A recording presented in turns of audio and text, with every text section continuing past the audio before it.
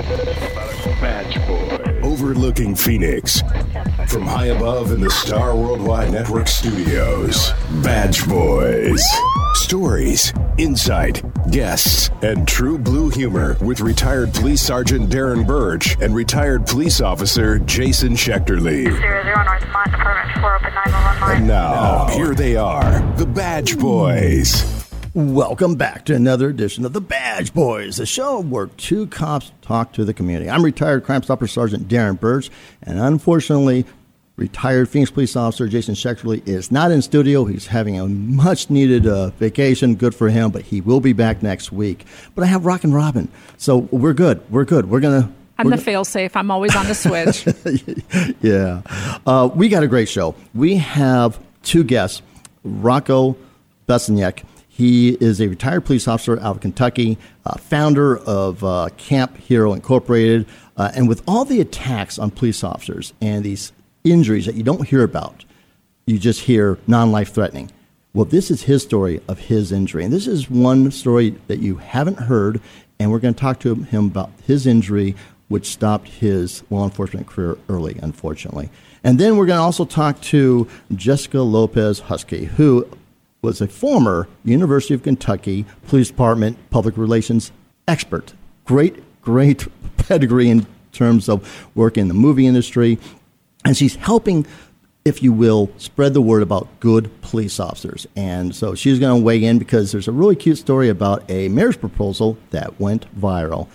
Then we go into our second segment, Cop Talk, where we're going to talk to a retired police officer that's traveling the country in RV. He sold his home, he sold everything, and he's getting ready to go across the country. We'll hear about that trip, and then he's going to come back and tell us how it all turned out. Then the last segment, we're going to have stupid suspects stories, we're going to have heroic headlines, and so much more. So stay tuned, stay informed, and we'll be right back.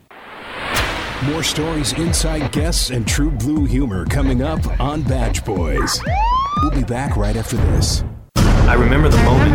I'll never forget that moment. As long as I live. As long as I live. Several of us were working to rescue a family. The house collapsed on top of the cellar door and trapped them. We had to use Humvees and heavy machinery to move massive trees and debris. We got them out. We helped a lot of people out. It felt good to know I could really make a difference. Because I'm a citizen soldier in the National Guard. Be there the moment your community needs you. Learn more at NationalGuard.com. Sponsored by the Arizona National Guard. Aired by the Arizona Broadcasters Association and this station. Move over, AZ. Arizona's Move Over law requires you to move over or slow down when you drive past any vehicle pulled over with flashing lights. Remember, every vehicle, every time. Move over, AZ. Sponsored by ADA in partnership with the Arizona Broadcasters Association and this station. You're listening to Badge Boys with retired Police Sergeant Darren Birch and retired Police Officer Jason Schechterly. Now, back to the Badge Boys. In the opener, I talked a little bit about police officers, and right now it's a very, very scary time for police officers, emotionally, spiritually, but also physically. Robin, how many police officers do you think have been injured in just New York City over the past 3-4 weeks? Well, I know they have the biggest police force in the country, so I would imagine hundreds, if not thousands, of them have been injured. That's a great guess. Over 300 injured. And when I say injured, I mean to a point where you have to do some type of medical. So there's something up. It's not a hangnail. We're talking injuries where there's some type of hospitalization or at least going down and seeing a medic. That's a lot in 3 weeks. That's crazy. It is crazy. And one of the things that one of my guests talked about is the fact that when someone's injured, a police officer's injured, and you see non-life threatening, you think, oh, good. And it is good. They're alive. But what you don't know is how horrible this injury is in terms of their life. Did it end their career? Has it made life difficult? Well, what about their mental state, having to go back out there and deal with what's happening? I mean, at that point, any normal human being would say, hell no, I'm going to stay home. And if you're physically able to go back to work, do you? Yeah. So what I wanted to do is kind of like a microcosm. I want to go and talk to an officer who was injured, has nothing to do with the riots, has nothing to do with that aspect. It's just, unfortunately, one of the many hazards of the job, notwithstanding these riots and everything else going on in today's world. And so who I have is retired Kentucky officer Rocco Besniak. He's also the founder and director of Camp Heroes. And what's really interesting about this officer is after being medically retired from the U.S. Navy and from the police officer due to this line of injury that we'll talk about, the passion to serve did not end there.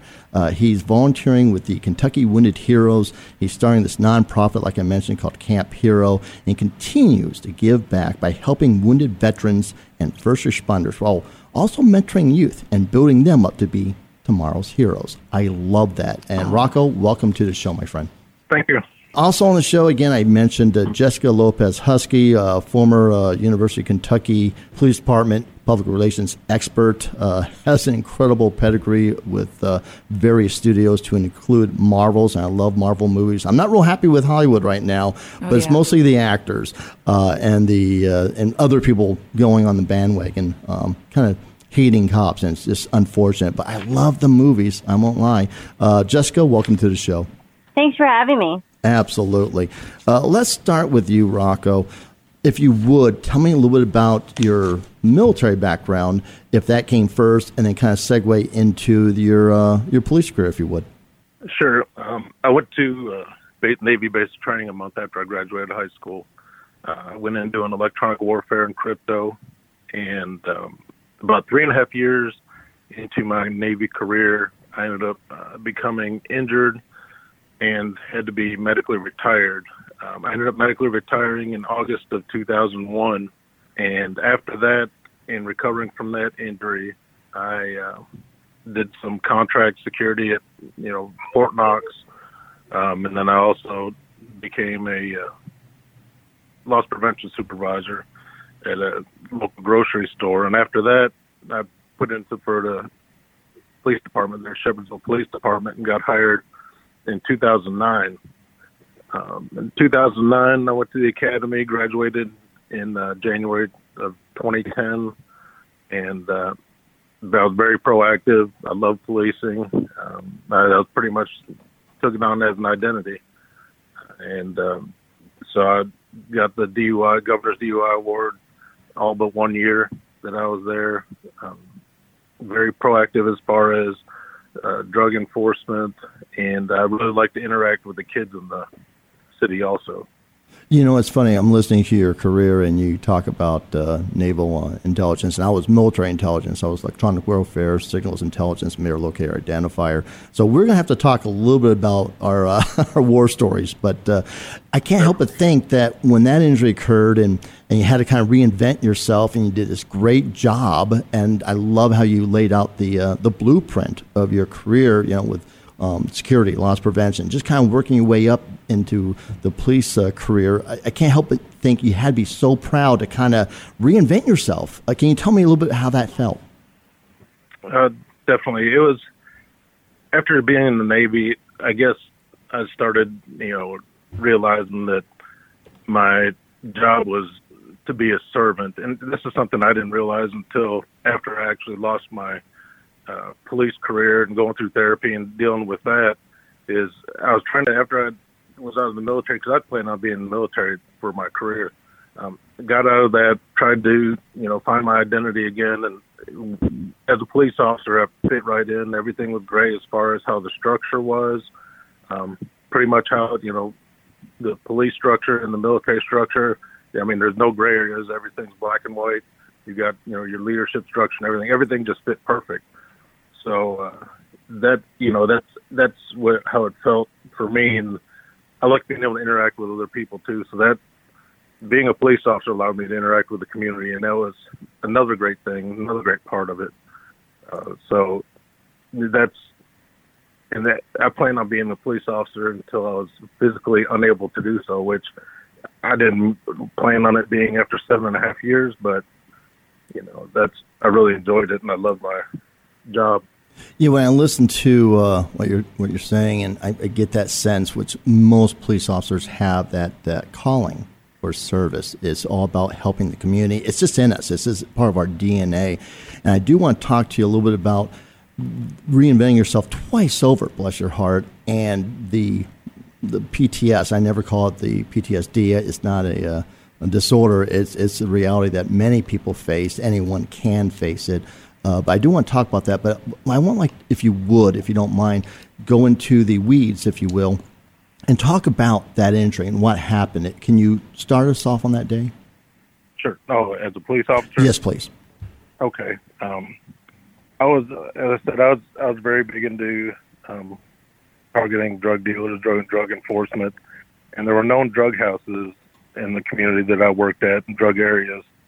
And it was right before midnight on July 3rd of 2016, and actually the anniversary is coming up. And I watched a vehicle leave a drug house, and it pulled into a gas station, and I was able to run the tag as it was pulling in, and it showed that the registered owner, who was the driver, had a suspended license. I pulled in behind her, and she was getting out of the car at the time, and I went ahead and addressed her and told her, hey, the reason I'm stopping you is I ran your plate and to show you have a suspended license. She had a passenger with her, and I had her get back in the car and check for insurance and registration. She acknowledged that her license was suspended. I already had the backup unit en route because the platoon I worked on, they knew if I was stopping someone to go ahead and start heading my way because I'm usually getting into something. So by the time they got there, I was back at my vehicle to finish running her information, and come to find out she ended up having several warrants for assault third on police officer, fleeing and evading, wanton endangerment, burglaries. She had 4 or 5 felony warrants. While I was running her, my partner noticed that she was acting kind of skittish and told her to put her keys on top of the car. So she did. And I exited my vehicle, told my partner that she had felony warrants, and I went to go get her out of the car, told her to step out of the car. And at that time, she opened up the door and grabbed the keys. So I reached in there, tried to get the keys before she got them in ignition with my body. I was pretty much between her steering wheel and her body, but she got it started and floored it and dragged me about 60 feet with the bottom half of my body hanging out. Made a right-hand turn. I come out of the car, rolled, hit the curb on my neck, and she ran over my legs. I still jumped up, ran to my car, and chased her down, or tried to. It was raining and it was dark. Come to find out, she ended up pulling back behind the building, and I didn't see. And after about a mile and a half down the road, my upper back and neck just started tightening up real bad, so I pulled over and stopped. And that's when my partner went ahead and stopped, and we went ahead and canceled the pursuit since we knew who she was. And I called for EMS to come check me out. EMS came and got me. Went to University of Louisville Hospital. They did CT scans, ultrasounds, stuff like that. Made sure I had no internal bleeding. They originally thought it was going to be just a bad neck sprain and back sprain, and they released me that next morning. Told me to follow up with a workers' comp doctor. I followed up with a work comp doctor, and he went ahead and scheduled me for physical therapy twice a week. So I was going ahead, and the next week I actually went back to work, and I started doing physical therapy twice a week also. So about a month into physical therapy, it had been steadily getting worse in my neck. The pain had been getting worse. And I told the doctor, I was telling him something's not right, it's getting worse. And so he did an MRI, and I ended up having 4 levels of herniation in my neck where I hit the curb. So he went ahead and put me off work then. And after a couple more months of physical therapy, went ahead and referred me to a neurosurgeon, and ended up having a single-level fusion done in my neck. And I was hoping, I was going to recover and get back to work, but I was still having issues with nerve pain in my arms and my arms and hands. Still having neck pain, and then I went back to the surgeon for a follow-up, and he finally told me that I couldn't go back to work as a police officer, and that's when everything hit me. It wasn't the injury, it wasn't being hurt, the actual physical pain, but once someone told me that you can't go back to work, there's too much damage because of this, that's when everything came to a head. It was all the emotional stuff, all the mental issues.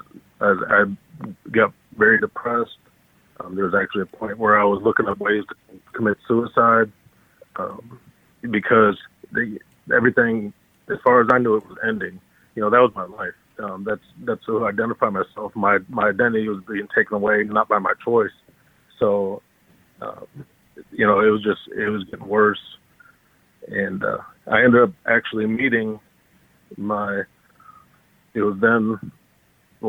current wife during this process while I was going through everything. I met her after I got hurt, and she was there for me every step of the way. She's a nurse, isn't she?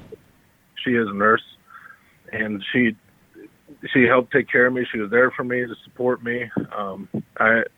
While I was also going through this process, they ended up catching the lady who ran me over 2 days later at a drug house. My state trooper buddy caught her, and she was in jail. We had trial that next April. She decided she wanted a trial by judge. She didn't want a trial by jury. So we went, and I have body cam, showed everything. I had a body camera on. The two other people had body camera on. And I was actually on the Investigation Discovery's body cam TV show. My injury was. Gotcha. And, but she was found guilty of assault first on a police officer, wanton endangerment, and being a persistent felony offender, and was sentenced to 40 years in prison. Love it. Love it. She has to do 20 years before she's eligible for parole. And the sentencing date just happened to be my last day as a police officer, which was May 31st of 2017, because my June 1st is my first day of retirement. So it was kind of bittersweet for that to be on that date. I got to do my final out of service call on the radio that day too. So it was pretty rough, but there was a lot of weight lifted off my shoulders. A lot of emotions I can't even imagine, but I can't also help but think you got a bad person who was going to kill a cop off the road, because trash, POSs come in all shapes and forms and races and sexes. So based on what you did that night, even though it was so costly for your career and you and your well-being, you did something amazing, my brother. You talked about the PTS, and I couldn't help but notice you talked about the anniversary is coming up, and those anniversaries are always very, very difficult. How are you doing today? And then I'm going to bring in Jessica, because I understand there was a pretty kind of cool marriage proposal that went viral. So how are you doing today, sir? I'm doing okay. Well, I consider it okay. It'd be horrible for other people, but it's my okay. I'm still dealing with a lot of pain. I've already had 4 spinal surgeries in my lower back and in my neck. I've got a spinal cord stimulator implanted, and I'm getting a pain pump implanted next week. So hopefully that'll help with the pain. I've actually spent the last 5 days in bed just because I went fishing on Friday. So it's a lot of people, they'll look at me and they think I'm fine because I look fine on the outside, but it's pretty, when you have spinal injuries and nerve injuries like that, then it's pretty debilitating as far as pain-wise. And there's no way to heal it. It's all trying to make yourself more comfortable and try to make improve your quality of life. Yeah, people talk about the new normal and trying to, wrap your head around that new normal. Exactly. And that was the biggest thing for me, is trying to figure out what my new normal was, in mourning my old self. That was a big part of recovery from this, is being able to mourn who I was and realize who I am now. And have a future. It's a different future, but and now it sounds like it, in one aspect, it's a beautiful future with this beautiful lady who has become your wife. And I'm going to bring in Jessica, because I want to find out from Jessica how she met you, Rocco, and how she got involved with this very unusual marriage proposal. Jessica, again, welcome to the show. And can you tell us how you got involved with Rocco? Sure. He reached out to our chief of police, Joe Monroe, at the University of Kentucky Police Department, asking about creating a fake traffic stop to facilitate a marriage proposal. And I believe he also reached out to the Police Department's Facebook as well. And this is something that he's gotten several requests from, different people from the community, but he never really brought it to my attention to make it happen until Rocco came along. I think that he has a really interesting story, and it was a really beautiful thing that he wanted to do and involve us as well, and we were happy to do it. And Rocco, tell me, what was this plan? Because a little bit I've read about it. It took months of planning. There was a lot of things involved because she was a nurse, so you had to get her people involved. Tell us about it, would you, buddy? Yeah, and I also had a videographer involved too, so I had to schedule around his plan, and also they scheduled my surgeon scheduling surgery for me too. So after a few months of getting kind of all the stuff kinks worked out. Logistics. Logistics, what they could do and what they couldn't do on a traffic stop, where they could go and where they couldn't go, as far as safety reasons. And we worked it out, and it was pretty much, this is the only day that we can do it. And because the next week, I think the UK was having, everyone was moving, they were doing move-ins, so they were going to be too busy. And then the week before, I just had surgery. And then on that week, the only day that my videographer could come was that day that it happened. So tell me about that day. Tell me about that day. Either all or none. So what happened is we planned it for that day. I got in touch with the doctor that she works for and a couple of her nurse friends. I'm like, okay, we need to figure out how to get her in a car and get her to go by the stadium here so we can get her pulled over. And so we worked with the doctor, and her doctor, my wife works for the pediatric forensics unit, which they deal with child physical and sex abuse cases. Bless her heart. So her doctor that she worked for, who was pregnant, said, hey, we need to go over here to Ronald McDonald's house. They got some donations for us, for the kids. So they were going to have to, drive by where the stadium was. Well, on the way there, her doctor was saying, I don't feel good. She was pregnant. She was saying she had morning sickness. She's like, can you pull over? I think I'm going to throw up. And my wife kept trying to pull over on the side of the road. She's like, no, keep going over here, because she wanted to make sure she gets to where get pulled over. So finally she got her to pull into the stadium parking lot, and I was in the patrol car with the police officer, and he pulled in behind her and turned the lights on, pulled her over, and he got out and approached her and told her, and went up to her window and told her that she was dragging something from behind the car. And she's like, and of course, out of anything she said, she's like, well, this isn't my car. And I'm like, of course my wife's going to say that. But, and because she was driving her doctor's car. But, so she said, I need you to see what's, back here behind your car, what you're dragging. And while he was talking to her, I got out of the passenger side of the patrol car, and I was kneeling down between the two cars. And as I was kneeling down, she come up there, and I was holding the ring, and, she sees me, and of course she's surprised, and then she yells at me for being on my knee. The nurse in her came out. Exactly. She's yelling at me for being on my knee because I had just had surgery 5 days before on my lower back, and I wasn't supposed to be kneeling. And I'm like, well, that's what I'm supposed to do. And then, so finally, I asked her, and she said yes. And then she realizes what the cameras were there for. She thought the camera crews might have been a news crew there talking about school getting ready to start and stuff like that. She didn't really. This was all about her. It's all about her. So yeah, she ended up doing that and saying yes, of course. And I'm just glad that she was also on call that day, so she didn't have a kid to see. But we had like a 2-hour window to make it work, and we ended up making it work.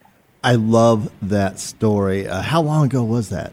That was in 2017. Oh, very, very nice. Very nice. Well done. Well played. Well done. I love that story. And thank you, Jessica, for bringing it to my attention. I cannot thank the both of you, but especially you, Rocco, for having that heart. And I would love, in closing, for you to tell me a little bit about your nonprofit that you're part of, because I know that's real important to you, sir. Sure. I was lucky enough to be able to purchase it's 160 acres, and it has 1860s cabin on it. And it's surrounded by 3,000 acres of national forest. And what I wanted to do is I started a nonprofit to be able to host wounded veterans and wounded first responders out there for just outdoor getaways. One of my ways I've been able to heal, not physically, but mentally, emotionally, and everything else, is being in the outdoors. Nothing changes in the outdoors. Then there's a lot more to be able to look at and relax, and you realize there's a lot more out there except for what's going on in your head and what's going on with you. So I call it outdoor therapy. So what I'm doing is host small groups of wounded vets and first responders come out there, either just hang out for 3-4 days, or I'll have hunts scheduled. I have a hunt scheduled for wounded vets coming up in September. I've already had a youth hunt for kids from wounded veterans and first responders there in December. But COVID's kind of pushed some stuff out of the way, but that's what I've been doing. And I've got plenty of friends that are first responders and vets that it's pretty much an open door down there. Yeah, for people that are listening and like, oh my gosh, I love this. What's the point of contact where they can get a hold of you and find more information out about this wonderful nonprofit that you started? The website is campheroky.org. That's campheroky.org. And on there, it shows information about the organization, ways you can donate, there's shirts and hats you can buy there. We also have a Facebook and Instagram, and you can just search for Camp Hero Kentucky on either one of those, and you'll be able to find it. And it's really, I've gotten tons of support locally there. I'm going to end up working with the sheriff there in that county to do mentoring for a lot of the kids there, because it's a very poor county. It's in Jackson County, Kentucky, and 40% of the kids are actually raised by their grandparents because their parents are either on drugs or in prison or dead. So we're going to end up doing the youth mentoring thing, where I'm going to end up matching up wounded vets and first responders to help mentor these kids and teach them some kind of life skills, teach them outdoor stuff. That way they have some kind of positive role model in their life. I love how you reinvented yourself 3 times, my friend, from military to police and now helping both in this camp. Your dedication to service is so remarkable. I cannot thank you enough. And I want to put this out to you, sir. If you ever have a need to come back on and kind of promote some event or anything else, please reach out to me. Yeah, I definitely will. I appreciate you letting me come on here and talk about it. Absolutely. And Jessica, again, thank you so much for bringing this to my attention. What a wonderful story. And thank you for all you've done helping law enforcement. Yeah, my pleasure. Actually, I did want to mention a couple little things about the proposal as a little backstory. Sometimes it's like pulling teeth trying to get the police officers to go along with my, shenanigans, they would probably call it, for lack of a better word. So I had a hard time convincing an officer to do the traffic stop. And finally, he was a sergeant then, he's a lieutenant now, Lieutenant Michael Pope. He said, okay, fine, quit annoying me, I'll do it. And later, he was really excited to be part of something that kind of a once-in-a-lifetime kind of thing, too. And he, just made a fake traffic stop to help Rocco and Lauren, start their new lives together. But he got props from the law enforcement community saying, like, hey, I'm surprised how, calm and cool and collected you seemed. It was like, no big deal. I'd be really nervous, or I'd probably, mess up the traffic stop. So he was really proud to be a part of it. And we were really thankful, I think, as the University of Kentucky Police Department, to kind of help facilitate this and really help change the story of Rocco from, his injury to transforming that into something that was really heartwarming for the community, and not just the university community, but the Lexington community as well. Everybody loved this story. They loved sharing it. They loved commenting on it. It was just a really great feel-good story that helped shine the light on all the good stuff that the police officers do as well. So well said, and you're exactly right. As cops, and I know Rocco gets this, we put our police cap on, and it's about business. We're going to do business, and then somebody wants to do a ride along, and it's like, oh, I just want to, arrest bad guys and do my job. And we do need somebody like you, Jessica, out there to help us show what we do day in, day out, and get stories like this out there. So again, I cannot thank both of you enough. Thank you so much. Thank you. I appreciate it. And we'll be right back. More stories, inside guests, and true blue humor coming up on Badge Boys. We'll be back right after this. Move over, AZ. Arizona's move over law requires you to move over or slow down when you drive past any vehicle pulled over with flashing lights. Remember, every vehicle, every time. Move over, AZ. Sponsored by ADA in partnership with the Arizona Broadcasters Association and this station. I'll never forget that moment. As long as I live. As long as I live. My first call ever as a member of the National Guard. When we got to the armory, they briefed us on the wildfires. They were getting dangerously close to homes. Helicopters were going up to drop water on the fires. Guys in the unit were preparing for firefighting with local fire crews. At that moment, I got my first taste of just how important the Guard is to my community. See how the Guard can be an important part of your life at NationalGuard.com. Sponsored by the Arizona National Guard, aired by the Arizona Broadcasters Association and this station. You're listening to Badge Boys with retired Police Sergeant Darren Birch and retired Police Officer Jason Schechterly. Now, back to the Badge Boys. We have retired Phoenix Police Sergeant Phil Roberts. 33 plus years, stellar career, and he has done something remarkable in his retirement. He has sold his home, sold his personal belongings, bought an RV, and is traveling across America with his beautiful wife. And we're going to talk to him at the end of that journey to hear about these stories. So without further ado, Phil, welcome to the show. Well, thank you very much, Darren. It is remarkable, although some people might think it's a little bit crazy, but we tend to think it's remarkable. It is. And so what was the catalyst for this, and what is the plan, if you will? Well, I think we're like most Americans. Most people love to travel, and they want to go out and see the country. But, and I was the same way. I mean, you keep putting it off, you delay it, you get job and kids and things like that. And my wife and I were both retiring. Again, myself, 33 years of service with the Phoenix PD. And she was retiring from the corporate world, and we thought, well, let's do a little bit of traveling. And again, I think like most people, maybe take a cruise a year or something. And then we started watching, of all crazy things, we started watching some YouTube channels, and we found areas that were called full-time RV or RV life. And we've never owned an RV. I've never owned a pop-up trailer. I've never driven anything bigger than a U-Haul van. And we started looking at this, and at first we thought, well, maybe we'll get a small RV and we'll RV just for a few months. And over the course of time, that morphed into what is now affectionately referred to in the RV community as full-time RVers. We have sold our home. We put some of our nicer belongings into a storage facility, but we are going to hit the road, and we are going to be 100% full-time RVers traveling across the country. We do not have a physical home that we live in. We like to say that our home has axles. And you're going to chronicle this on some kind of YouTube channel, correct? That is correct. Yeah, we've got a YouTube channel up. We've got it up now about 40 videos approximately, and it's called two separate words, Blue Line. So it's not one word, it's two words, Blue Line, and then RV Adventures, Blue Line RV Adventures.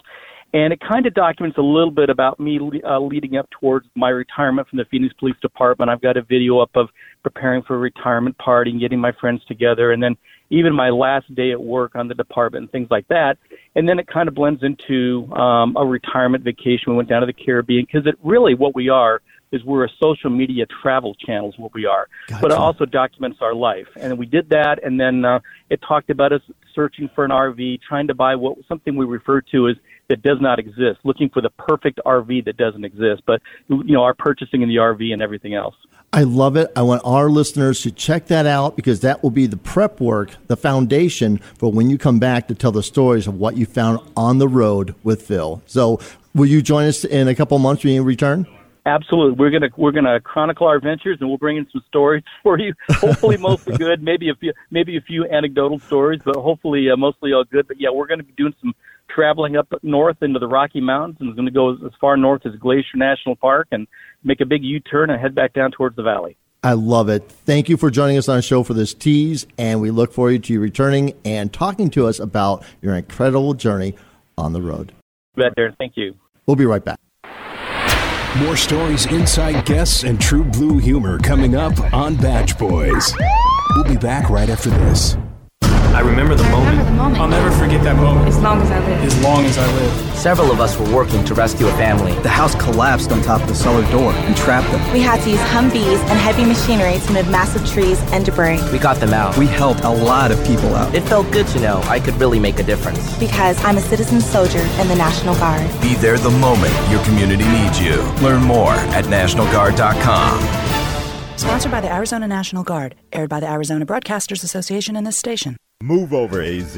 Arizona's move over law requires you to move over or slow down when you drive past any vehicle pulled over with flashing lights. Remember, every vehicle, every time. Move over, AZ.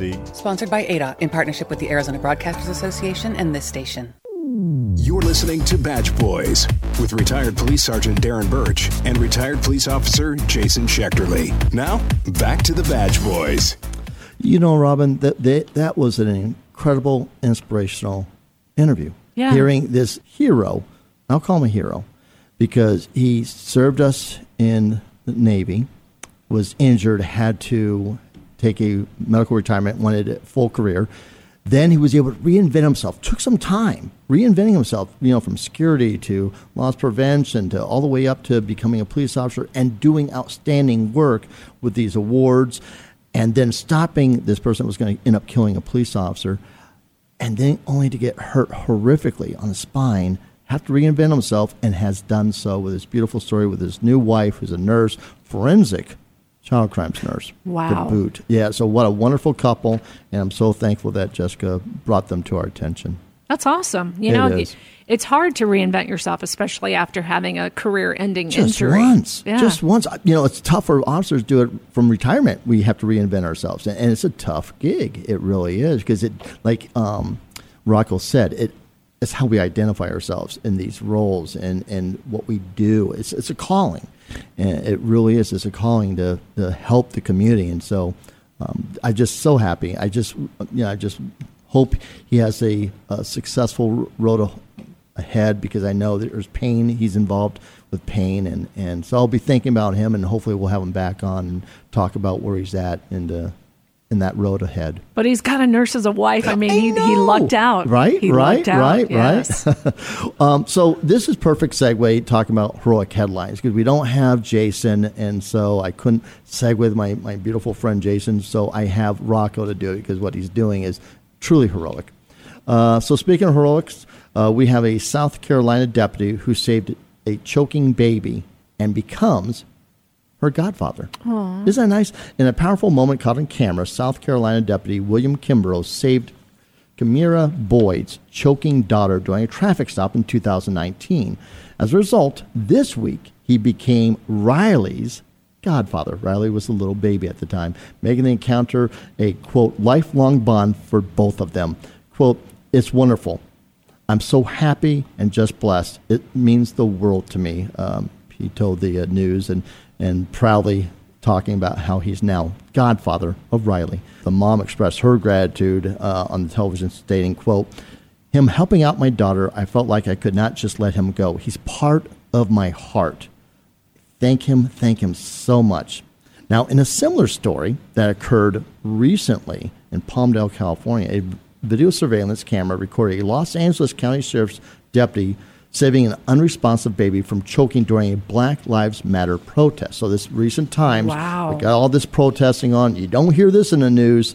You hear all the other stuff, but you don't hear that this 11-month-old boy's mother and another woman were attending the protest. This is May 31st in, again, Palmdale, California, when the baby became despondent, lost consciousness, and stopped breathing. The woman ran across the street to a supermarket parking lot where she saw the deputy standing. In the video, you can see Deputy Cameron Kinsey run towards the women when he realized they were in some kind of distress, not knowing what. It could have been a ruse, because cops were being ambushed and ruses. Right. But you know what? His need to save life and help people kicked in and overrode his self-prevention, really. The mother handed him the limp child, and he immediately assessed the baby and administered a mouth sweep, which is what you do right before you do CPR and those sort of things, with his finger, and dislodged a lot of vomit. The baby immediately began breathing after that sweep. Quote, none of the other stuff matters, he said, just the baby. The paramedics arrived and took the child to a nearby hospital, where it was determined the boy had swallowed a coin, which had lodged in his throat, and his sweeping the airway moved the coin so that he could breathe from being complete blockage to a side angle where he was able to breathe. Quote, and this is our hero, quote, Mom did everything right.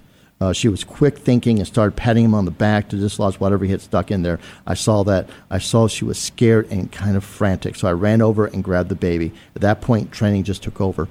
He thanks her, the mom, about what she did. He then, as it relates to himself, simply said, it was the training. Again, these heroes, they just want to help people. They don't get the credit. They don't want the pat on the backs. They just want to help people. And again, he just kind of says, it was the training. That's all it was. Brings tears to my eyes when I hear that, because first responders, no matter what kind of badge they wear, they're taken for granted a lot of the time. So I'm grateful for them. Yeah. God, it's good for you. Usually it's Jason that takes us to this high road, and so I don't do as good of a job, but I can take us down. I can take us to the gutter, okay. Absolutely. And I'm going to maybe start a new segment here. I'm going to have to talk to Jason, see if he agrees. Maybe how we have de Blasio. We almost every week, unfortunately, talk about de Blasio for something stupid he's doing. I was thinking about the stupid de Blasio report. I'm thinking, the stupid Blasio report. I don't know why I'm saying that he may want to read those every week. Yeah. He does not like that guy. He would love it, right?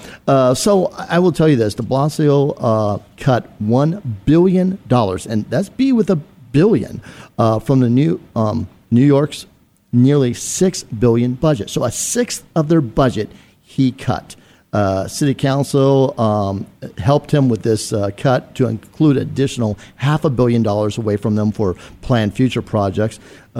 He said money that he's come up with a plan to cut and transfer $1 billion from their budget and could not and would not guarantee the department's headcount would not shrink. Now, keep in mind, this is a head count. We're talking about personnel. He's his head count. We're talking about cops. We're talking people that save lives, like we just talked about.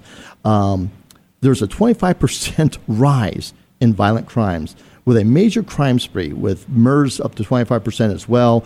Last week, there was 63 shootings compared to a year ago, same week, 26. This is a major rise in crimes, and this idiot is going to have a major cutback with the police department. And what is it? It's simple extortion. He's listening to these clueless individuals that have some agenda. They're saying defund, and he's listening to them. And the crime rate in New York is going to become staggering. People are going to be leaving. It's going to be escape to New York. Wow. Yeah, John Carpenter nailed it with that one. No kidding. Yeah. Where's Snake when you need him? Thank you, Snake Plissken. We need you, sir. This is a perfect time for an inspirational close. What I want to do is read you something, a quote I wrote. Quote, I strongly encourage anyone who has lost a loved one to read this often humorous, spiritually uplifting story of a widow's soul-searching pilgrimage into the afterlife. It's a love story, a ghost story, an investigative story. It's a story like no other. What I'm talking about is Soul Stirrings. I have been remiss. This is a beautiful book. I just fell in love with it, and our beautiful Rockin' Robin Cote wrote it. It's her second book. And Robin, I was hoping you would just tell me a little bit about the inspiration and what this book means to you, why you wrote it, and just talk a little bit about it. It's not your job to make me cry. That's Jason's job. Thanks. Well, he's not here, so I had to. Oh, my God.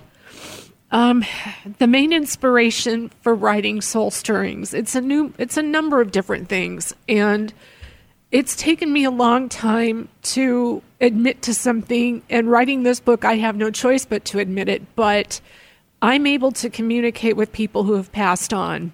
I'm not a trained psychic. I'm not someone who sits before a crystal ball and conjures up spirits. I'm just a person who has had a lot of death in my life, and I never really understood it when I was a child, but the main thing happened in 2001 when my husband passed away from cancer. And he started visiting me quite a bit, and I am a huge skeptic. I have a journalistic background. I always wanted to be a cop, as most of the listening audience knows. And you played a cop on TV. I played a cop on TV in about 20 different movies. So, even a lieutenant who was a serial killer, go figure. But, back in those days, I didn't believe what was happening. I didn't understand it. But when it's like the UFO theory, if it happens to just you think you're going crazy, but if you have other people around you that see it, feel it, hear it, experience it, you at least have witnesses to what's going on. And I actually started this book many, many, many years ago. And, it took me forever to put it down in writing because I had to keep journals for the attorneys when my husband was suing for malpractice, which turned to wrongful death. I had to keep journals and just write the day-to-day activities that a cancer patient goes through and everything that was happening. So I had these manuscripts sitting back from years ago, and so many things happened that said, okay, it's time to write this. And I think the biggest catalyst that started me on that path of writing it was going to Ground Zero and visiting the grounds. Everybody's touched when they go there. And so for someone with that ability, it just really kicked in high gear. Yeah, and I'm not the only one. There's been other people that have experienced things, but as you don't really talk about it openly, publicly, because it does freak people out, and they think you're a lunatic and should be in a straitjacket. And believe me, there were times I thought I should be in a straitjacket too, but going down to Ground Zero in January of 2018, I was able to connect with 6 spirits there, and that was something that if I hadn't had my buddy Andy, who is a New Yorker, standing by my side, I would not have believed what was happening and to me. And you were contacted by fire departments. Actually, I contacted the fire department. But they were very open, were they not? Well, yeah. I had connected with one of the firefighters who had perished that day, and I went back the week of September 11th. I believe it was September 5th or 6th that following year in 2019. And Andy and I went to Ten House, which was the fire department where this young man had worked. And I met with the only existing firefighter that was still on active duty from the 9/11 era. All these other younger guys were there, but imagine a stranger walking in from Arizona into a firehouse directly across the street from where the Twin Towers once stood, that was there that day and who had lost 6 members of his fire crew along with other people that he knew, and having to look at that building across the street every day. And, I was blessed because Sal accepted me and Andy coming in and talking to him, and to be able to stand before a first responder who lived through some of the most horrific stuff that most of us will never even imagine in our lifetime. Thankfully. To stand before him and to share what I could share with him and to watch. The most beautiful thing about it that inspires me is I saw the look of relief on his face. I saw the tears in his eyes, and I saw that heaviness, that burden of the heaviness that he had held for so long from 2001 on his shoulders just sagged down. It was gone. That heaviness was gone, knowing that this young man did not suffer when that building fell and crushed him and ended his life. So for me, the message that I give to everybody about this book and about why I wrote it is the fact that we have to understand that there's just a very thin veil between us and our loved ones. They're not 100% gone. Even when they die physically, they are still with us emotionally. And if you see things, if you hear things, if you feel things, even if you smell like a perfume of somebody, or you hear their voice saying something to you, or they drop you a feather or a coin, whatever the signs are, it doesn't matter what anyone else thinks. In your heart, if you believe that is a sign from your loved one, that's what you take with you, because if anything, it just means that you feel good knowing that that person you love is still with you and not 100% gone from your life. They never really are. I'll say this. When reading Soul Stirrings, I knew instantly that if you're a believer, you're going to just embrace this book and love this book. If you're not a believer, you're going to look at this and say, I wonder. It's a great, great book, and I meant every word of it. Again, I strongly encourage anyone who has lost a loved one to read this often humorous, spiritually uplifting story of Robin's soul-searching pilgrimage into the afterlife. It really is a love story, a ghost story, an investigative story. It's a story like no other. And thank you for inspiring us with this book. Wow. Yeah, thanks for bringing me to tears. And we had a wonderful, wonderful show, some good stuff. But I'll be honest with you, I just can't wait for Jason to return. So until next week, stay safe. Batch Boys. Thanks for listening to Badge Boys. Stories, insights, guests, and true blue humor with retired Police Sergeant Darren Birch and retired Police Officer Jason Schechterly. Badge Boys, heard weekly and worldwide on Star Worldwide Networks and all mobile devices. Badge Boys.